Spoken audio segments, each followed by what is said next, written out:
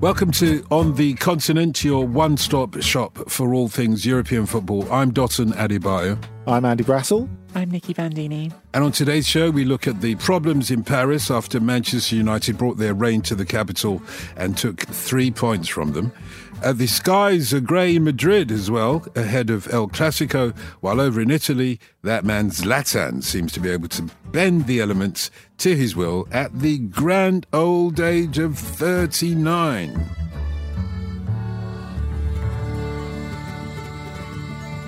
Bienvenue à la On the Continent, Andy Brassel, Nikki Bandini. You know why I'm talking Parisian, don't you? I do, but I think there are a lot of Parisians, or certainly those who are required to bring football to the capital, hiding under a rock after the events of the last couple of days. I said not after my cod French then. No, I don't think so. Don't blame yourself. Don't blame yourself, Don. There are a lot of other parties that are to blame, but of course we've heard a lot on these shores about what a great job Manchester United did out in Paris, and they absolutely did. I thought it was a really good performance from them, and I think it wasn't a bad performance from PSG either, was it? That's not what they're saying in France. And on the cover of L'Equipe the following day, it said méconnaissable, unrecognisable, with a picture of Kylian Mbappe there on the floor. And the thing is, this was, even though it's the first game of the group stage of the Champions League, and really, in overall terms, it shouldn't matter that much because, of course, Manchester United and Paris Saint-Germain should be the two teams that are going to qualify from this group. And I say that with every respect to Leipzig, who will, I'm sure, make a battle for it as well. But Paris particularly will expect to go through this group. And they also wanted to put down a marker, as all big teams do when facing other big teams at this stage. But there was more meaning to this for them, because if you go back a year and a half ago, when they were knocked out of the Champions League in the last 16 by, I would say, a not as good Manchester United side than we have at the moment, who are in the first flush of Ole Gunnar Solskjaer fun. And they went and won with that late Rashford penalty at the Parc des Princes. And that was just such a humiliating experience for Paris Saint-Germain, because they'd been and won at Old Trafford with a degree of comfort in the first leg. And they turned up so many times. They've been accused of, bottling it in inverted commas in the Champions League. That was different because it felt as if they turned up expecting to win. And accordingly, they were bitten on the backside. And, the fallout from that was significant, not just because it was another Champions League failure for them, not just because it spoke of a degree of arrogance that they had no right to when they'd not really made any decent dent in the competition before, because, of course, this was pre them getting to the final. But Thomas Tuchel, the coach, came out afterwards and said, well, it's happened to you before. It hasn't happened to me before. It must be you guys, which had quite an effect on his relationship with the players, as you might imagine. But then you go on 18 months and, having got to the final, having got past all that, having put all of that in the background, to have Tuchel again in his seat in the post-match press conference going, well, there's no intensity. There was no pressing. Honestly, I find it strange. I don't know what happened. And he said beforehand how there was such quiet in the dressing room. He said normally there's laughter, there's loads of different languages being spoken, there's music. There was none of that. I think the immediate conclusion from that, have Manchester United really got into their heads? Yeah, I feel like there's so many layers at the moment. And I think that we've seen so many weird results all across Europe in the last few weeks. And I think clearly the lack of fans in a stadium, when you talk about people maybe just not being up for it, is what that last thought sounds like. That's a factor. If you haven't, if this game is played in front of a full house in Paris, it's a pretty raucous atmosphere in Paris. So, you would have a different atmosphere already. I think it's also not, I'm sure some people will completely disagree with me on this, but I think you have to remember sometimes that football is a people, and PSG did go to the final, and there's going to be some fatigue right now. There's going to be some, more than other clubs, a greater degree of, I suppose, less, in some sense, they didn't have Ligue 1 going as long as some other leagues did, but there's some sense of just this cycle that hasn't stopped. Like, we just did the Champions League final, and now we're straight away back on the horse again, and we're supposed to be just as excited as we were when we played in a final, last week, basically. I think that's a really good point, because it's been such a weird preparation for the start of this season for Paris Saint-Germain and Lyon, because they were finishing up last season with the two cup finals, the Coupe de la Ligue, the final ever Coupe de la Ligue final, and the Coupe de France final at the end of July, start of August. Then they go straight into the Champions League. Now, I think from a French football perspective, the difficulty for Lyon is the more evident one, because basically Rudy Garcia, who I know you know very well from Italy, Nicky, prepared them for a Champions League in which, against Juventus, and then following on from that against Manchester City in the quarterfinal, he prepared them to play without the ball. Now, Lyon are mainly a possession-based side, right? That is the way they learn it from the academy upwards. But Rudy Garcia's gone, okay, we're playing these teams that are absolute giants of Europe. So he got a lot of stick in the friendlies that they played before the start of the season, because he said, well, okay, we'll play with the ball in the first half. We're going to play without the ball in the second half. We're going to let the opposition have it, because we need to work out how we're going to win a game with 35% possession. Mm-hmm. And then, of course, you go from that. So it's not just the high of doing well in the Champions League, in Lyon's case, getting to the semi-final, and then going back into Ligue 1 a couple of weeks later, or in their case, 9 days later. Mm-hmm. But all of a sudden, you're expected to dominate with the ball when you've trained pre-season to be without the ball. Now, I realise that's slightly different for Paris Saint-Germain, because expectations are different, but you are preparing for totally different games in totally different contexts. Yeah, look, just to get into it for a second, I think tactically Tuchel made some choices that didn't play out in this game. I think when you go to a front three like he did, you lose some of that interchange. You don't lose the interchange because it's still there, but you lose the effectiveness of that interchange between Neymar and Mbappe on the left, because those two dovetail so effectively. But what you sort of need with that is a centre forward who's going to really just push through the middle and force the centre-backs not to just crowd that space. And I think in this game, you saw that quite a lot, those two just getting crowded in that area. Would you have started Moise Kean then? But this is the problem. See, I don't, and I've gone on a whole different, separate journey with Moise Kean, where there have been times where I've thought he's really coming into something special, and I don't know if I do anymore. So some of it is personnel. It's what you have as options completely. But I think that was a dynamic in this game that mattered, especially with Wan-Bissaka playing really well on that He flank. played well. He was probably the man of the match. Yeah.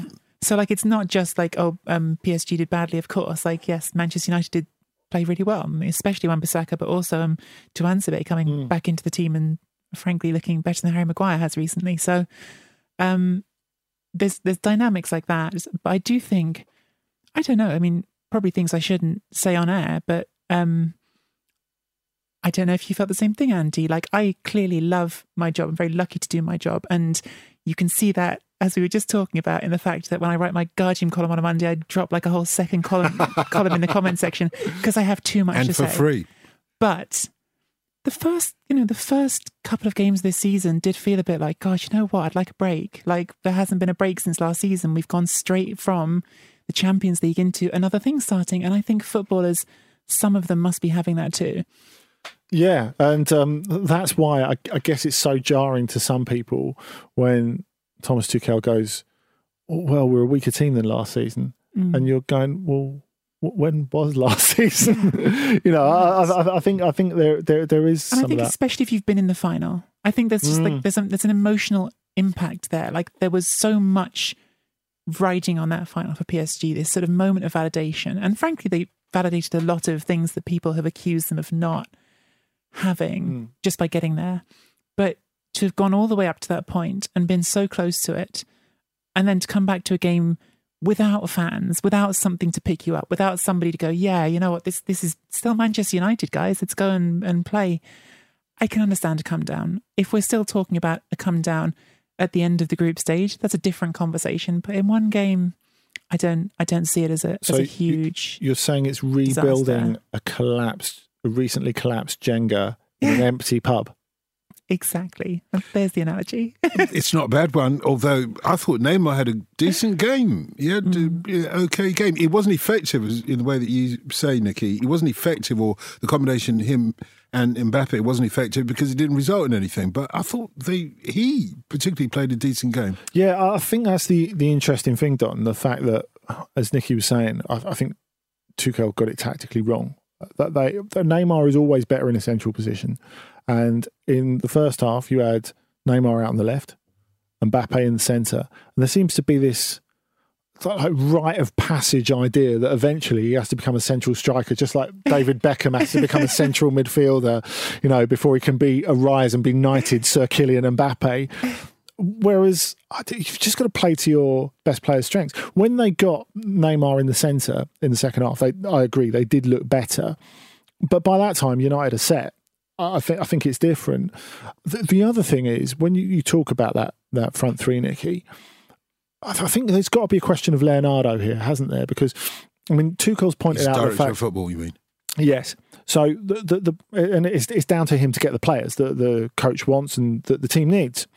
So, clearly he's not had a great deal of time to work, the same as the rest of European football, but they've lost a lot of experience in Thiago Silva, in Cavani, in Thomas Meunier to a lesser extent. And you look at the way the squad is constructed. I realise they've got people out at the moment. They really miss Verratti. I don't think there's any doubt about that. They miss that variety that he's got, that register of passing that he's got in midfield.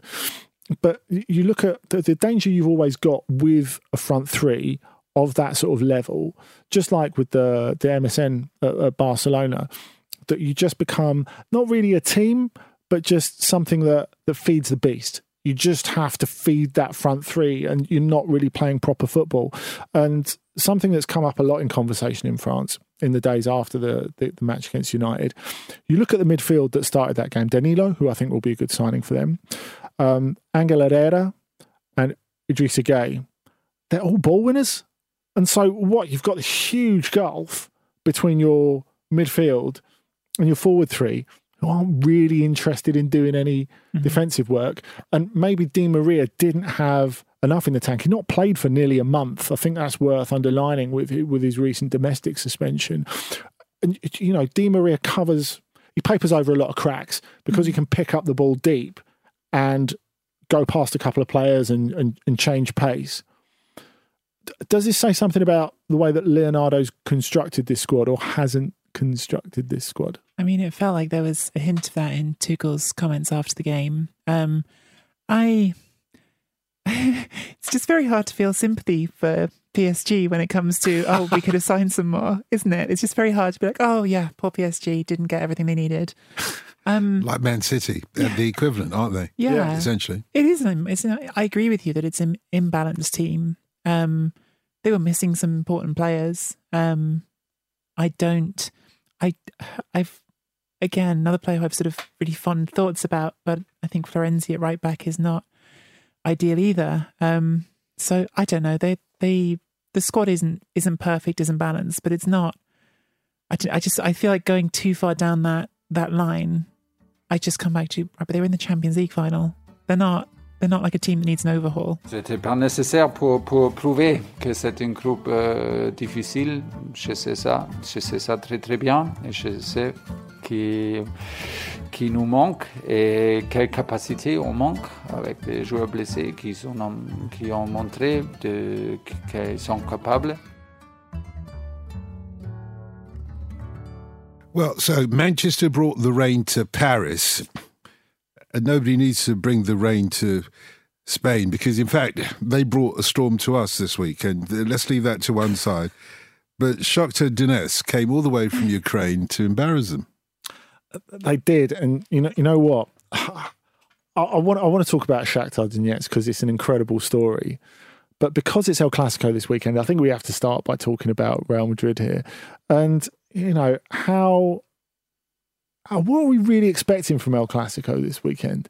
Because game of two halves, like the Shakhtar Donetsk. Yeah, maybe. I think you look at Real Madrid, and this was the night where they stripped to their pants, stood on top of the main stand, and said, You think Barcelona's a disaster? Look over here.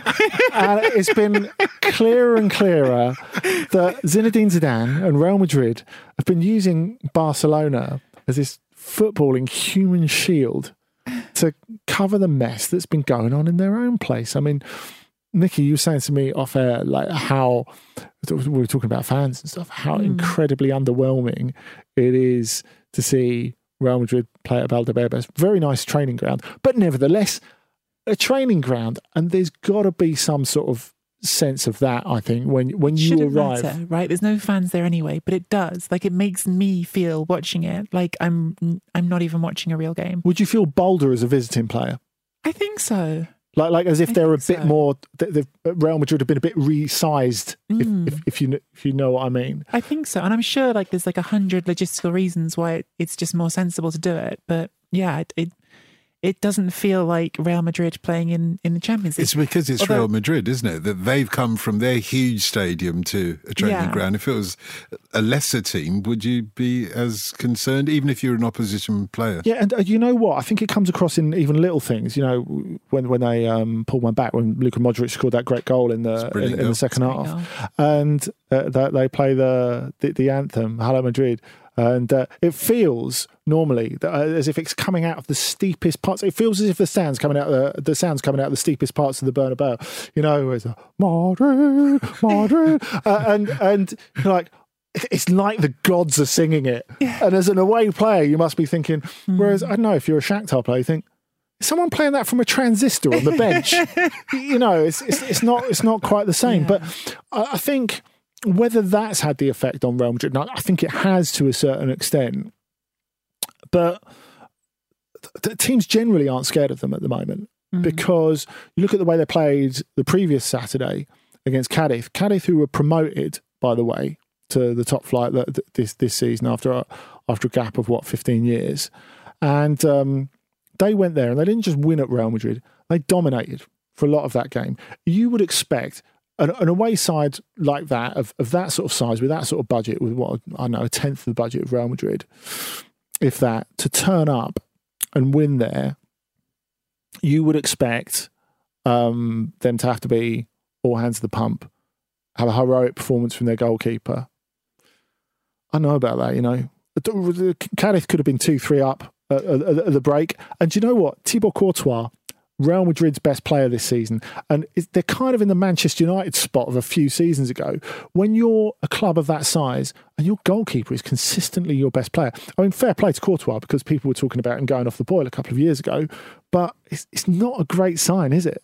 When it comes to this weekend's El Clasico, though, Nicky, which of those two great Spanish teams do you feel have got those two great trouserless Spanish teams? Well, I was coming to the shittiest end of the stick, but which of them are in the worst situation? Which, when they go into this match, which of them are likely to come out smelling less vulgar than the other lot? I just wanted to say quickly, because we sort of talked about this home impact. It's worth saying that Real Madrid in the Champions League at home last sort of couple of years, even at a full Bernabeu, haven't been good.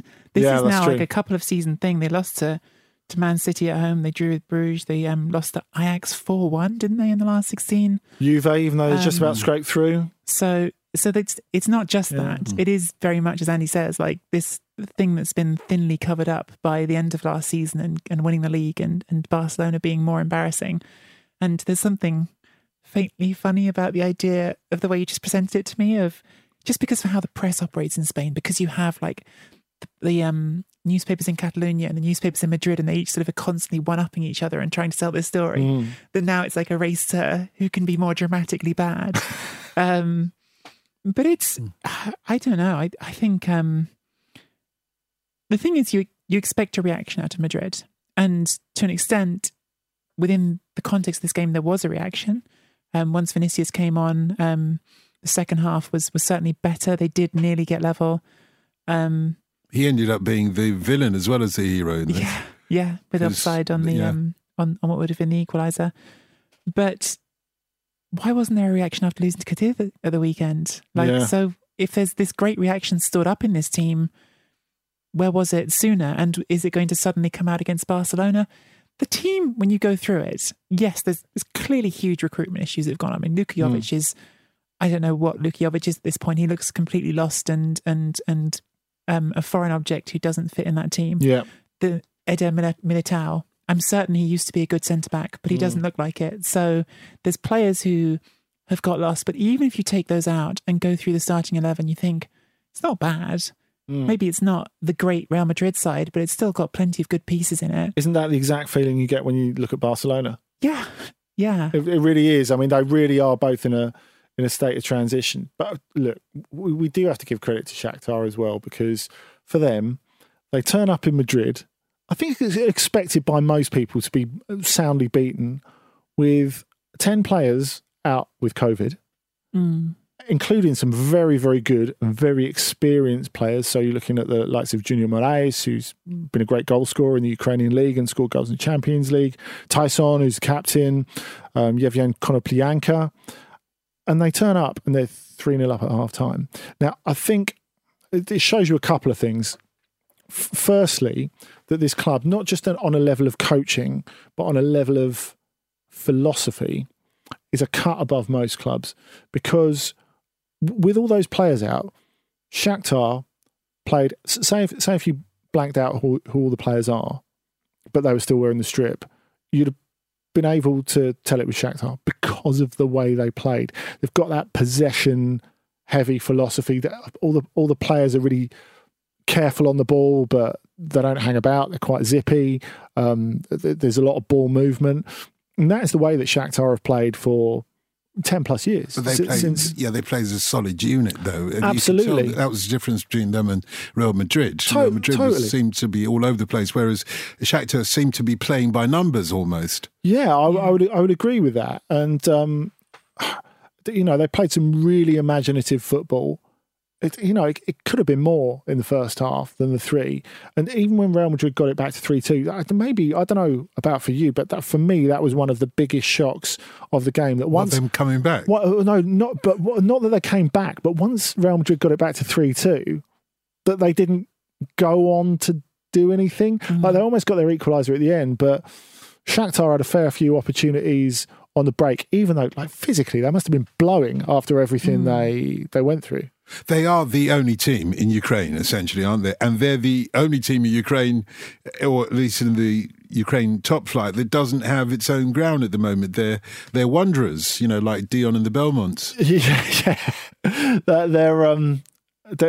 been in an unusual situation. For them to have achieved what they've achieved in terms of championships, in terms of a Europa League semi-final last year, for them to manage to do all those things when essentially they're homeless. Now, there's homeless and there's homeless. Obviously, Rinat Akhmatov, who owns the club, has got €1 or 2 in the bank, and thus, when they had to leave Donetsk in the Donbass region, they all moved into a hotel. In a hotel, consequence of the Crimea War, by the way. Yeah, a hotel owned by Akhmatov. And it's a very nice hotel. I just said Crimean War, but I meant Crimean annexation, in case people thought that I was talking about the Florence Nightingale days. Apologies. Yeah, and as you say, it's an unresolved conflict between Russia and Ukraine. They've been put in a really unusual position, of course, because having moved out, I went over there to do a film for The Guardian on Shakhtar Donetsk a few years back now. And their CEO, Sergei Palkin, he said, well, we'd be quite happy to move back to Donetsk. This incredible state-of-the-art stadium. No one would come. Everyone's too scared to come. And obviously it's become quite an unstable part of the world. But for them, and like I said, they're not exactly in prison. They've got the run of this hotel that's owned by the owner, which is pretty fantastic. And I'm led to believe a lot of the Brazilian contingent, of which there's quite a lot at Shakhtar traditionally, quite enjoy the fact that there are actually places to go out in Kiev, because they play in Lviv now, so they fly. It's like an hour away, but they live and train in Kiev.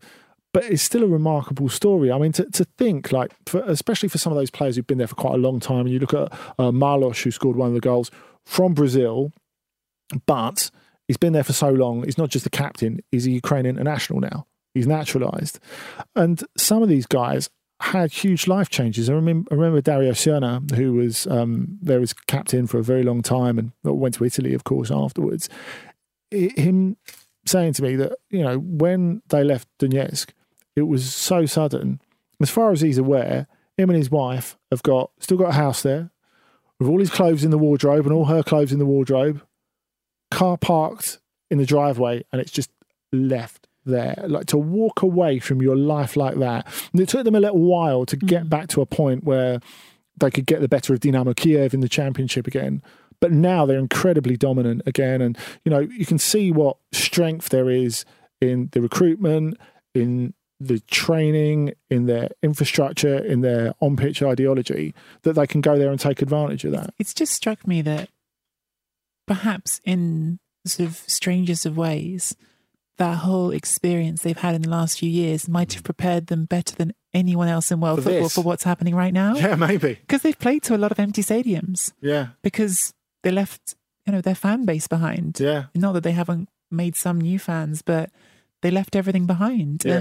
and they were homeless. And this experience of playing in these sort of odd empty stadiums is not as alien to them as it might be to everyone else. I wanted to ask you, actually, while we're talking about... That's a really good point, actually. It's an excellent point. But while we're on Shakhtar, we couldn't miss Mircea Lucescu in the Champions League this week. And he's had a weird situation. You talk about dealing with unpromising situations. Of course, an absolute legend of Shakhtar, gave them an identity, a philosophy. Well, he was the one who gave them the identity of Brazilian, basically. Yes. He was obsessed with Brazilian football. Exactly. And was like, I've found a club where I will get the financial backing to be able to go over, sort out what needs to be sorted out for visas and everything else, and bring over, Exactly. And now that he's come back to Ukraine, but as coach of Dynamo Kiev, which, as it's fair to say, has not gone down brilliantly with either Dynamo Kiev or Shakhtar Donetsk fans, but he's old and cantankerous enough that he simply doesn't care. I think. Correct me if I'm wrong on this, because I've read a version of this, and I feel like you probably have followed the story closer. But he was so affronted by the initial reaction to his appointment that he quit and then came back 4 days later. Yeah, that's it. I think it was very much, you're not going to do me out of my money. I'm going to be paid very nicely here. Thank you very much. And so anyway, he's already achieved something in getting Dynamo Kiev back into the Champions League for the first time in a few years. And then he ends up in this extraordinary situation where he's facing Pirlo on the touchline in that first Champions League back, in Pirlo's first Champions League game when Dinamo play Juventus this week. And they've got quite a particular relationship. Yeah, well, Lucescu was Pirlo's coach who brought him through from the youth team at Brescia when Pirlo was 15 years old. He brought him in to train with the first team at first, and they tried to bring him when he was still 15 to play some games for the senior team. Couldn't get permission for it because he was still a minor. But did eventually give him his debut at 16. Then, because that particular season ended horribly for Brescia, Lucescu moved on. They were reunited briefly at Inter. I think Pirlo was about 19 then, and it didn't. I think everyone thought that Lucescu was going to be the player, the manager who would sort of start to really develop Pirlo, and it didn't quite work out like that. But they definitely have a very close personal relationship going back to that time at Brescia, and we've had all the sort of interviews about that in the build up to this game. Lucescu talking about car trips to Viareggio, which is the sort of setting for one of the great Italian youth football tournaments, and driving there with Pirlo and talking about him in the car, talking with him in the car for 2 hours solid about football, and thinking even then, God, this kid's different. He sees the game, he thinks about the game differently. So it was a very sort of affectionate moment for both of them to see each other and be on the touchline again. And I suppose in narrative terms, you could say the pupil has become the master, although I don't think I'd give Pirlo the same tactical chops quite yet as Lucescu, just a better team at the moment. Give him time. Give him time. So who's doing best at the moment, the homeless or the Dynamo Kiev lot? Well, Dynamo are top of the Ukrainian league at the moment. Shakhtar have drawn a few games that you wouldn't expect at the start of the season. So I'm sure we'll come back to Ukrainian football in about 6 months. Unless, of course, Shakhtar do something even more spectacular in the rest of the Champions League. Or if any of their players playing outside Ukraine do something spectacular, we'll always refer back. Yeah. I mean, if they can do this with 10 players out for COVID, imagine what it could be when the whole team's there. People are expecting something now.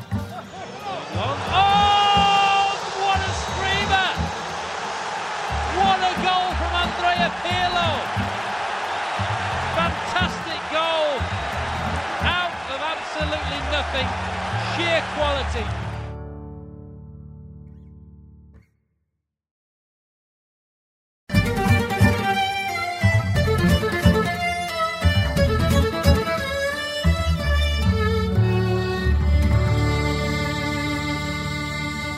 So we can't conclude this OTC without talking about the one man in football that still seems to remember that there ain't no business like show business on the pitch and off the pitch. I'm talking about the one and only Zlatan. Is doing fantastic stuff in Italy, despite the fact that he's how old, Nikki? Zlatan is ageless, Dutton. Zlatan doesn't have an age. Right. Zlatan doesn't need your mortal concept. He's 39. He... Which is like 89 in footballing terms, if you take it like animal lives. He decided the Milan derby this weekend. Milan hadn't won the derby for years. They hadn't won their first 4 games of a Serie A season for about a quarter of a century. I think maybe even exactly a quarter of a century. They hadn't finished a round of games in first place since 2011. They've done all of those things now because they beat Inter. It was almost, it was in effect decided inside 16 minutes, which is as long as it took for Zlatan to score twice. It wasn't a dead game at that point at all. It was actually a really entertaining derby, and Inter had a heap of chances to get level after Lukaku got one back for them. But look, Zlatan is still deciding important games and helping to be a figurehead and a goal scorer for a team that is somewhere that it hasn't been in a very, very long time. Like I just said, Milan, top of Serie A. The figurehead bit, I think, is what we were expecting, isn't it? Because something I guess we've touched on before, but the reason Milan brought him back is largely for like ideological and dressing room reasons. Because not for his goals. No, I don't think it is, Dotton. I think the goals are a surprising and delightful byproduct of him being in far better nick than anyone expected, and him also. I think the knee injuries had an effect on this, because I think when that happened to him, he's like, right, I'm not going out like this. And there's been a little extra kick for him to get back to his best level of maybe even a few years ago.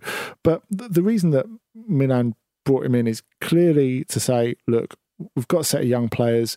We need some winning mentality. And Zlatan is someone who, because he plays this character all of the time, and that's right, we never refer to him as Ibrahimović. There's always Zlatan, as you said at the top. He's the royal we, obviously.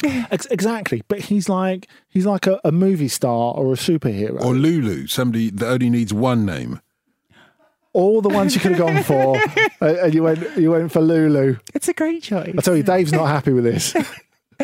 And I think you look at that, and it's sometimes overlooked how good he is with young players. He's really great with young players. He's a mentor as well as a leader. He's hard on players sometimes, and God knows, as I've said before, Lucas Moura was absolutely terrified of him when they were at Paris Saint-Germain. We stand there on the training pitch swearing at him in English. He's still terrified of him. Yeah, I think he is. I don't think he sleeps with one eye open at Tottenham. But I think it's overlooked what an influence he can have on those players. And clearly, before we even get to the goals or any of that bit, you look at, Nicky, the way it's changed for Rafael Leao, who looked like in danger of being a 40 million euro bust when Zlatan arrived. All of a sudden, he's got his chaperone.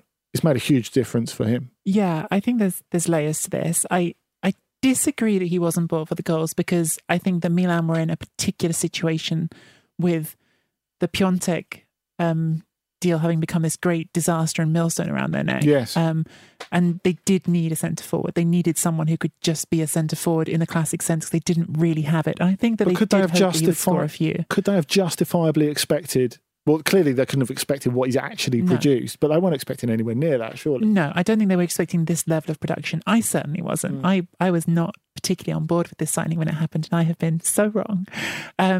But there's layers as well to just the part of helping younger players. You can be as sort of straightforward with it as listening to what Rafael Leao, Ante Rebic and others have said in interviews. Leao in particular has said, look, ever since he got here, Ibrahimović has been in my ear telling me, like, you know, do this differently, be there, do that, and it's helped. Like it's not been that's Zlatan like, all over. Yeah, it's something that Leao has appreciated, that he feels like it has made him better, like literally more coaching from a teammate and someone who has done everything in football. But there's also the element, and apologies if anyone has heard me say this already, because I think I may have expressed this same thought in a couple of places this week, but I think it's really important,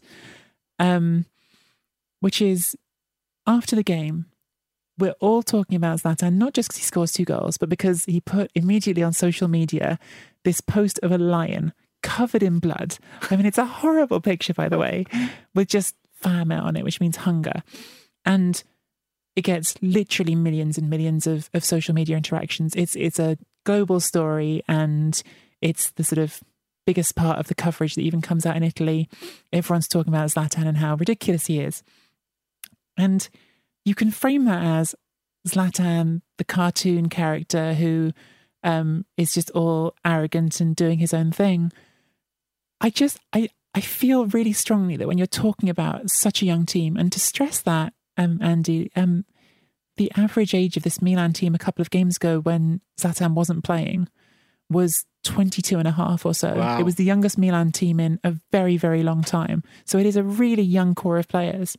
And I think that what he does when he makes it all about him is he takes the pressure off everybody else. The fact is, in Serie A, I've said it, they won 4 games out of 4 so far. Zlatan's only played 2 of them. Milan are winning with him or without him, but we're not talking about these other players and sort of making them feel like, oh, why isn't Leao doing more? Why isn't Rebic doing more? Why isn't Brahimi doing more? Because it's all about Ibrahimović. And perhaps that's great. Like, perhaps that's exactly what you would say if a manager was doing it, is what they should be doing. Like, get the attention off these young players, let them just develop. He's playing a role then. I mean, will the real Zlatan ever stand up? Are you suggesting he's going full Cantona when he retires? Eventually, when he retires? He might do an advert or 2. Yes, I am suggesting that. He's done 1 or 2 already. Do you know, like, I was, this is an old memory, but like I remember going to Milanello, which is the Milan training ground, when Ibrahimović was there before. I was actually there to interview Seedorf, but I remember because everything was running behind time, Seedorf said, look, come and do the interview over lunch in the lunchroom. And just to speak to, again, what Andy said, like, you might think of him as this aloof, arrogant character. And he is arrogant. That's, I'm certain of that. But he interacted with, when he came into the room, I saw him interact with almost everyone in that room. He talks to people, like he makes jokes with people. Like, I think he has really sincere personal relationships with people that people on the outside wouldn't realize. Sometimes those aren't great relationships. I think the people who don't like him can really rub against him the wrong way. And I think that can become a bad dynamic. But perhaps, again, in an atmosphere like Milan, where there's so many young players, there isn't a strong personality to oppose him. There isn't someone there who's looking at him and going, you're a threat to me. Everyone's going, oh, great, you're here and you can show us something. And so the dynamic, for now at least, feels just right. And of course, we've got him in the British Isles today, coming to play Celtic. It looks as if he's, not just him, obviously, he's got a supporting cast, but it looks like he's on the brink of signing a new contract as well, which is quite exciting, which I guess, Dotton, is quite bad news for Hammarby, because even as a Malmo boy, it was always assumed that maybe he would go back there for a bit. Now, he does wear this slight air of, yeah, I know I'm old, but the Swedish league's a bit too shit for me. which he really does wear that air. Well, but now as a bear with me. Now, with as a part shareholder of Hammarby, and the fact that he's at 39, got so much in the tank. You having a year as Zlatan back at Hammarby? When you mentioned Celtic, I was going to say he better get used to that green and white, because he now owns Hammarby, and the Söder Stadium, the South Stadium in Stockholm, is where they play, and he'll know that. He'll be familiar with it quite well, because he's put a lot of goals in the back of the net there. And what I think about this is, for the Hammarby fans who have been the unsung, I suppose, real working class club to a certain extent, but also their fan base has been the one that has, like to a certain extent, Liverpool's fans at the COP have been the ones that have established a certain aspect of fan support in football. Hammarby have done exactly that for years and never ever won anything, or at least, not in living memory in any case, or virtually not in living memory. I was away when they actually won something and I missed out on their big day, but that's another thing. But the important thing about Hammarby is listen to their song. They've got the equivalent of Bubbles or You'll Never Walk Alone. Right. Sung by an old Swedish guy called Kenta, who is a very, very cool guy. It's a folk song, but what they sing is basically, we've waited so long for this day. This is what they've waited for somebody like Zlatan. In just the same way that you were talking, Nikki, about Milan buying him, not entirely for the reasons that Andy was stating, which was that they're buying him for his stature, but also for the goals. Well, in a way, what he can bring to Hammarby isn't just his presence, but it's also bring funding to the club, bring other footballers into the club. Suddenly Hammarby in Sweden, I've been looking at a few of the Swedish papers, suddenly Hammarby are everybody's next favourite team, second team, because of Zlatan. That's what's happening. Probably a bunch of people's second favourite team and some people's least favourite team. Oh yeah.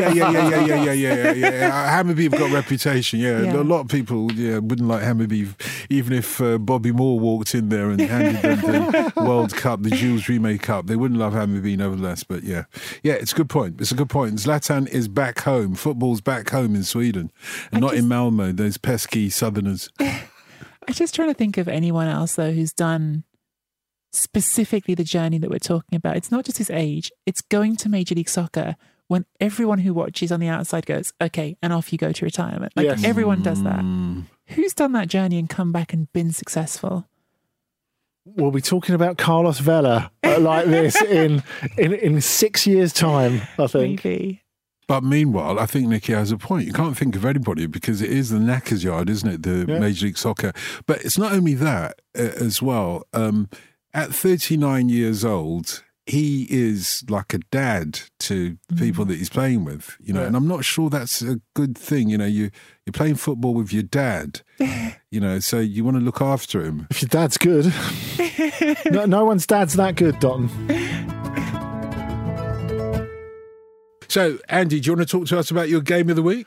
You know what? The shock is it's not going to be El Clasico. Much as that's on Saturday at 3 p.m. After what you've said to us I will today, be watching it can't be El Clasico. No, it's not going to be a classic. But I am going to go, actually, for a game between two teams who are not at their best at the moment either. I'm going to go for Sunday night, 8 p.m, Lyon versus Monaco, because I think, and Nicky's spoken quite eloquently about the effects of there being no real gap in the seasons and the pandemic. And I think the fact that Lyon and Monaco, who have both got issues to sort out, but both got a lot of awfully good players, this is the bit where they can maybe start to cash in, because neither of them are in Europe. So they've had a little bit of rest and a little bit of time on the training ground to actually work through things this week. Not an international break where half your players are off, and so half your first team and the reserves work through what you want to do on Saturday. All the players are there actually training, and probably with a little bit of, God, I wish I was playing the Champions League, sort of fire to them as well. Memphis, who's moved to Barcelona, didn't come off, responded in a really positive way, saying, look, I'm happy to be at the club, I'm happy to be the captain, and then actually went out and proved it by making all 3 goals at Strasbourg last weekend. Interesting fact about Memphis Depay. Since he arrived in... People have a view of him as a player and a person, and since he arrived in Liga in January 2017, more assists than anyone else. It's not just the goals. So more assists than Di Maria, than Neymar, than Tovar, than any of those guys. And he missed most of last season. Decent. Not bad, not bad. Monaco versus Lyon. I suppose it's going to be a Lyon win, isn't it, Nikki? As much as Andy's trying to be balanced, he's got skin in this game, by the way. He'd rather go and live in Monaco, even though he had to live in Lyon. But living in Lyon doesn't sound too bad. I don't know. No, but if you do want to lend me anything for the Côte d'Azur Housing Fund, I'm interested. And do you have a game of the week for us as well, Nikki? It doesn't have to be the weekend. It can be Monday night. It can be Monday night. Monday night, Milan against Roma. Go get your Zlatan fix. I like Roma the sound of that. some really fun football as well, actually. I have a really hipster alternative if you want over the weekend, but Milan-Roma on Monday night will be a great game if Roma approach it with the same way that they have every other game so far under Fonseca this season, which is pretty much, well, we'll just go for it and see what happens. Yeah. And really great goal, by the way, by Carlos Perez this weekend. One of my favourites so far this season. There's one other sort of... What's your hipster alternative? Not really the game of the week, but I bet it'll be heaps of fun, which is Pippo Inzaghi's Benevento, whose games so far this season, 4 games have averaged, not just Benevento scoring them, but the games they've been involved in, 4 games have had 20 goals. And they're playing at home to a Napoli team who've scored 10 goals the last 2 times they've actually taken the pitch. So I think we'll have some fun with Benevento against Napoli. And Napoli, by the way, are rapidly accelerating as a dark horse to win Serie A the way they're playing at the moment. Am I right in thinking the last time that Benevento were up, when they eventually won a point, it was with their goalkeeper scoring against Gattuso's Milan? I believe that's correct, yeah. Wow. Good memory. There's your link. This free kick has to be good. It is good. Oh, it's incredible! Absolutely remarkable. The goalkeeper has scored. This was a Stakhanov production and part of the Acast Creative Network.